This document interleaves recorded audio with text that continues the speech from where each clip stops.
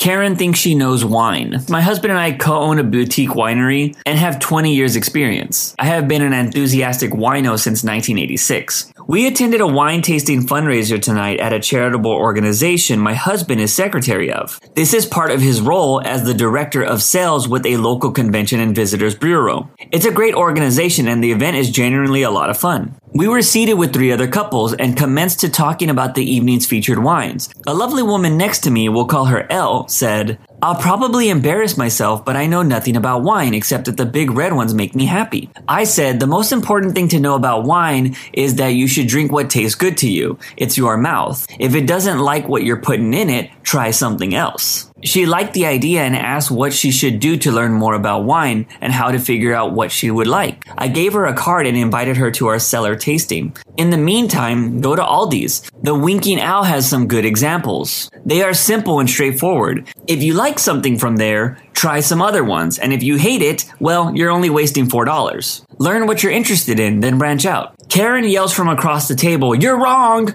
Winking Owl is terrible!" My conversation partner looks stricken. I raised an eyebrow. "You're welcome to your opinion. Drink what you like." Karen was pretty wasted already, and we were only on the first pour. Clearly, she had pre-gamed. She was not having any sass, I guess. "You don't know what you're talking about. I have a wine fridge." Nice, dear. I have a wine fridge, a wine cellar with nearly 100 bottles, 37 years of visiting wine regions in Europe and the US, and a whole winery. At least that's what I wanted to say. I said instead, "I'm sure most people here have one. We're talking about how to introduce new people to wine without breaking the bank. It's perfectly fine for learning and just sipping while you watch dumb TV." Karen was livid. "I know about wine. Don't buy wine at Aldi." I proceed to ignore her. Her husband has been talking to mine. He leaned over to talk to me. "So M says you're in technical support?" "I'm in IT." We talk shop a bit and agree that wine is probably what keeps us from killing our end users. Karen starts screaming again. "Don't listen to her. She likes bad wine. I have a wine fridge." I resumed my conversation with Elle, who wanted to know if Aldi's carried other wines. I started describing a few. Karen decided to scream some more. "No one makes wine from raisins." She then started yelling about how she only drinks low sugar wine from Fitvine. He was clearly mortified. He couldn't have a conversation with anyone about anything without her squawking. He told her it was time to go. "I have a wine fridge." "Screw you, Karen. I'm glad you got dragged out like a petulant child.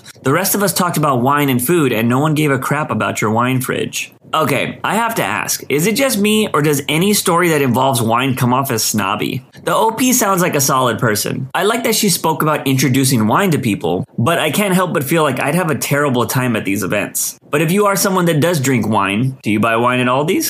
I spend $2,000 to $3,500 a week on substances and it makes me sick to my stomach. I, 26 female, have been using opiates since I was 16. I went to rehab once about a year into my addiction for 11 days and relapsed the moment I got out, and I haven't stopped since. In the beginning, I worked a minimum wage job and only spent $100 at most a week, but as my tolerance got higher, I went back to FSSW, full service X work. Then eventually made an OnlyFans account and started selling custom made content outside of OnlyFans as well. These are my 3 main sources of income. If I was to make a quick guess, I'd say I make roughly 2 to 4K per week from escorting, 500 to 1.5K from OnlyFans, and about 300 to 500 from selling custom content. So even on a really bad week, I'm still making about 2.8K. 6K on a really good week, sometimes even more. So much goddamn money goes through my hands and I have nothing to show for it. I am shackled up in a hotel room with my mom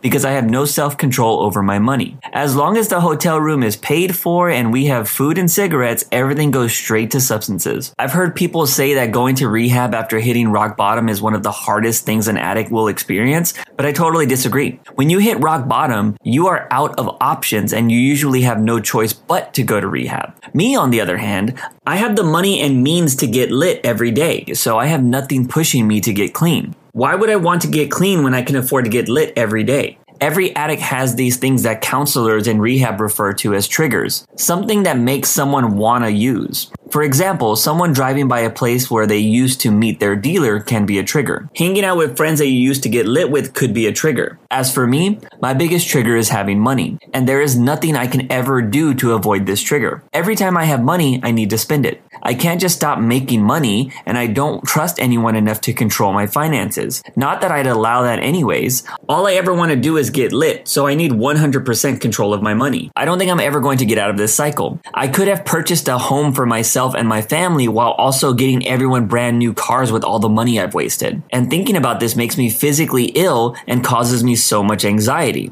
So what do I do about it? I get lit so I don't have to deal with it. The cycle continues. The story just makes me sad. I respect ex-workers, and this OP is clearly doing great in that field, but it seems like the better she does, the worse her life is going to get. I hope she can come out of this situation alive and healthy. Just remember, kids, if you need help, there are programs and people out there that can do that. You just need to reach out. Am I the jerk? I served toxic food to a lot of people when I was in high school. I really need to get this one off my chest. I think I've done something immoral. When I was in high school, I worked at a local food chain. I initially started working since I was told it was a good idea to get a job. But as I started working, the reality kicked in. I became more and more jaded, realizing that I had basically become a robot and absolutely hating every second of my life at the workplace. Everybody I talked to hated working there, and I didn't know what to do. The idiot I am, absolutely bored out of my mind, started finding ways of amusing myself. One way was by putting ice cubes in the oil fryer, which would make them pop. This kind of activity slowly devolved into putting paper receipts, plastic straws, and even bags into the oil.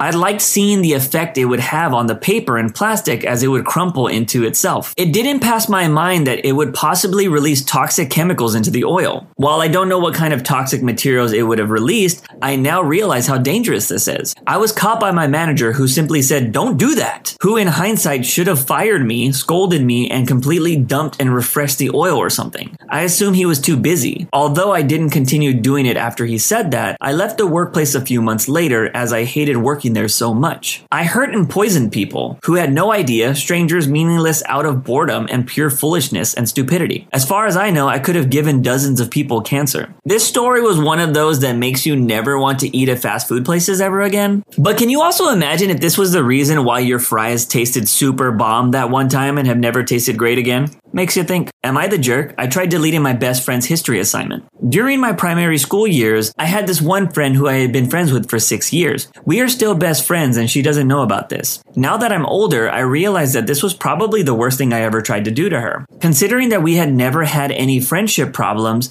and she was really nice to me, but she was always better than me and it annoyed the absolute crap out of me. I would get A's, she would get A pluses. I would get student council, she would get school captain. I also knew that she never did any of her homework and always left her assignments until the last second. And she would still get a better mark than me. This always made me furious. We were about to graduate grade 6 and I was determined to get ducks of grade 6 and I thought she had a better chance than me. I also knew that there was a big history assignment that was due and like usual, she left it to the very last minute and hadn't handed it in yet. Since this was primary school, we had those computers that were all shared and it just needed an email and password to get into your account. So if you knew someone's password, you could easily get their email and you know where this is going. I tried so hard to get her password because I desperately wanted to delete her entire history assignment before she had the chance to email it to the teacher. Reading this back, it sounds so much worse than I thought it did in my head. In the end, I didn't get her password and she turned in the assignment on time and passed. Neither of us got ducks and we're both still friends. She hasn't changed a bit and she never does her homework, but neither do I anymore. So I've stopped comparing myself to her and it's heaps better. It gets me wondering what would have happened if I did delete her assignment. She would have failed and I would have felt really guilty about it. I'm glad I didn't and we're still friends today. This sounds like a typical envious story, but it does make me want to ask a question. Does anything good ever come from being envious of people? Let me know in the comment section. Am I the jerk? I spent some kids' Robux while at an after-school coding camp. While I was in the 5th grade, I used to take this class after school and on the weekends to learn how to code. Now that I'm in the 9th grade, I realize how messed up this story is. Getting back to the story. After a long day in class, we would have free time to do whatever we wanted on our laptops until our parents came to pick us up. At the time, because this was full of 5th and 6th graders, we obviously played Roblox and Minecraft because it was the only thing our crappy laptops could run. Although we could bring our own laptops, the school provided laptops for the kids who didn't or could not. And because of this, most people would usually sign out of their Roblox accounts before leaving class. Though for this one unlucky kid who I am writing this about, he did not. So after leaving class, I found this kid's laptop and noticed that he had around 3,000 plus Robux. And at the time, games like Meep City were becoming quite popular. So my dumb face decided it would be an amazing idea to spend all this poor kid's money on Meep City. Now 4 or 5 years later, I feel like a complete jerk for doing that. What has the world come to when people are just spending other people's hard-earned Robux? There's a special place in hell for this, OP.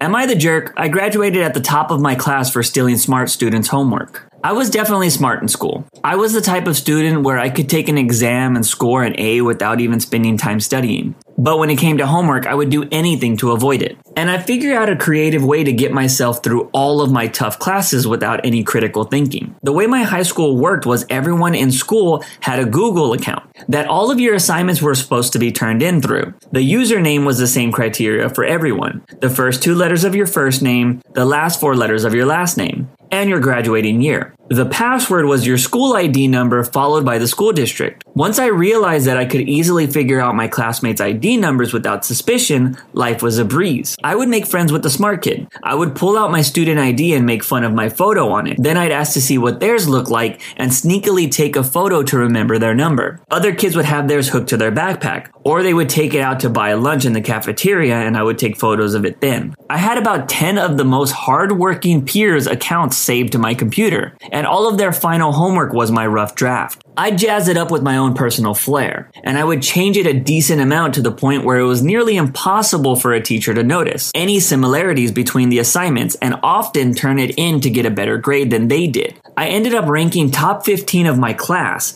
was on the National Honor Society, and won awards in a few of my classes. I never told anyone this before, but I'm definitely not proud of it, but I'm not sure that I would have graduated otherwise. Okay, I want to dislike the OP for this post because he stole other people's hard work, but at the same time, this is also on the school for making these accounts so easy to hack into. People until the end of time will always learn how to hack the system. And with college being such a big financial expense and sometimes not even worth it, I got no issue with this person's making their life easier by gaming the system. That has been gaming people forever. Like the old saying goes, give a lazy person a job and they will find the easiest way to make it happen. Am I the jerk? I intentionally harmed my grandmother when I was a child. When I was around 5 or 6, my grandmother started to change. She could never remember my name, but always remembered my mom's. She would be mean and yell at me if I did things that she'd be fine with before that. Never remembered what I liked to eat or what my favorite toys were. She needed help getting everywhere when she could walk perfectly fine. Wouldn't play with me anymore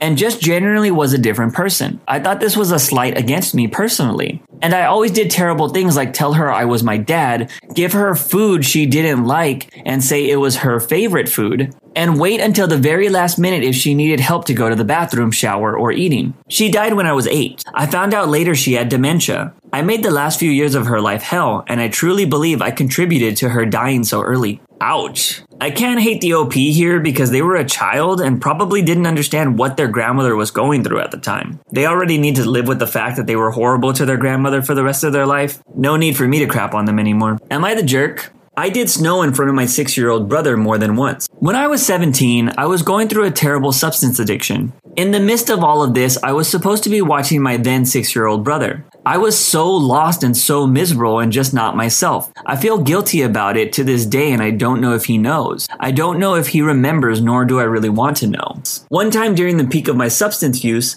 some of it had fallen on the floor in a bunch of different pieces. I spent about 10 minutes on the ground picking up small pieces and putting them on a book so I could chop them up and do some white lines. Some of it might have been drywall that I did and not actual snow. I did this all in front of my brother, who I thought was oblivious at the time. I took the snow and it hurt like hell. It was probably 65% actual snow and not worth it. I was so desperate for a line at the time it didn't matter. I could never tell anybody about this, especially not my mother. I don't think she could ever forgive me. Thinking back on it now, I hate myself and I wish I could change it. There was another time I was supposed to be watching him and I stayed up the whole night on snow and I fell asleep when I was supposed to be hanging out and watching him.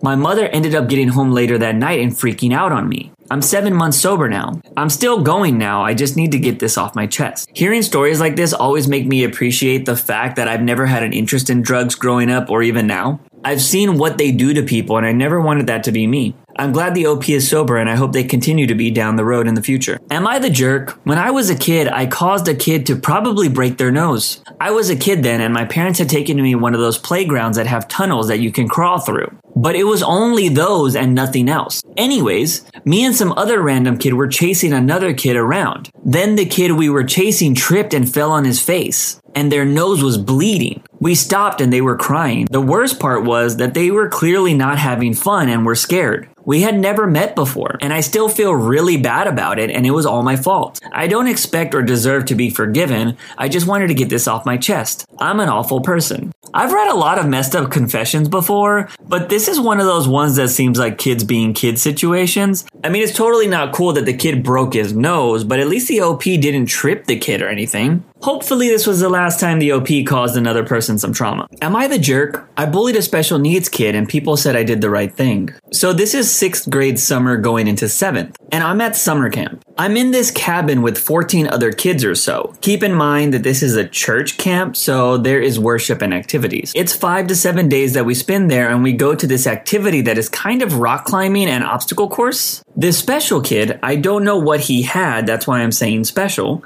got a moon ball from the shop and brought it with him. He kept the moon ball case with him so he could store the moon ball in it. When the activity was over, we were heading to axe throwing and some kid tore his case up. So he started crying and kept blaming me because I was messing with him the whole week. I didn't know who did it and accepted the blame so he would shut up. After I did, he tattled to the counselor of our cabin. So I told the counselor why it was me and he said okay. It started to rain, so we headed back to my cabin, and on the way the kid kept saying, oh no, because his flashlight was getting wet and he dropped it and the batteries came out. He said, oh no, my flashlight is ruined. I started laughing so hard and he cried later. He must have told the counselor about it, because he gave me a pep talk on how kids like him think little things are much more important, and he said that I handled the situation well and I'm not in trouble. Now that I write this, I realize that I was a jerk, and if I could go back, I would say I'm sorry. Bruh, what was up with that counselor? Telling a kid that he handled the situation well after laughing in a special kid's face? It also doesn't help that this was a church camp. Sounds like nothing great ever comes out of these church camp stories. So that's it for today's episode. Let me know your favorite story in that comment sections down below. Don't forget to follow on Spotify and hit that subscribe button if you want more content like this in the future.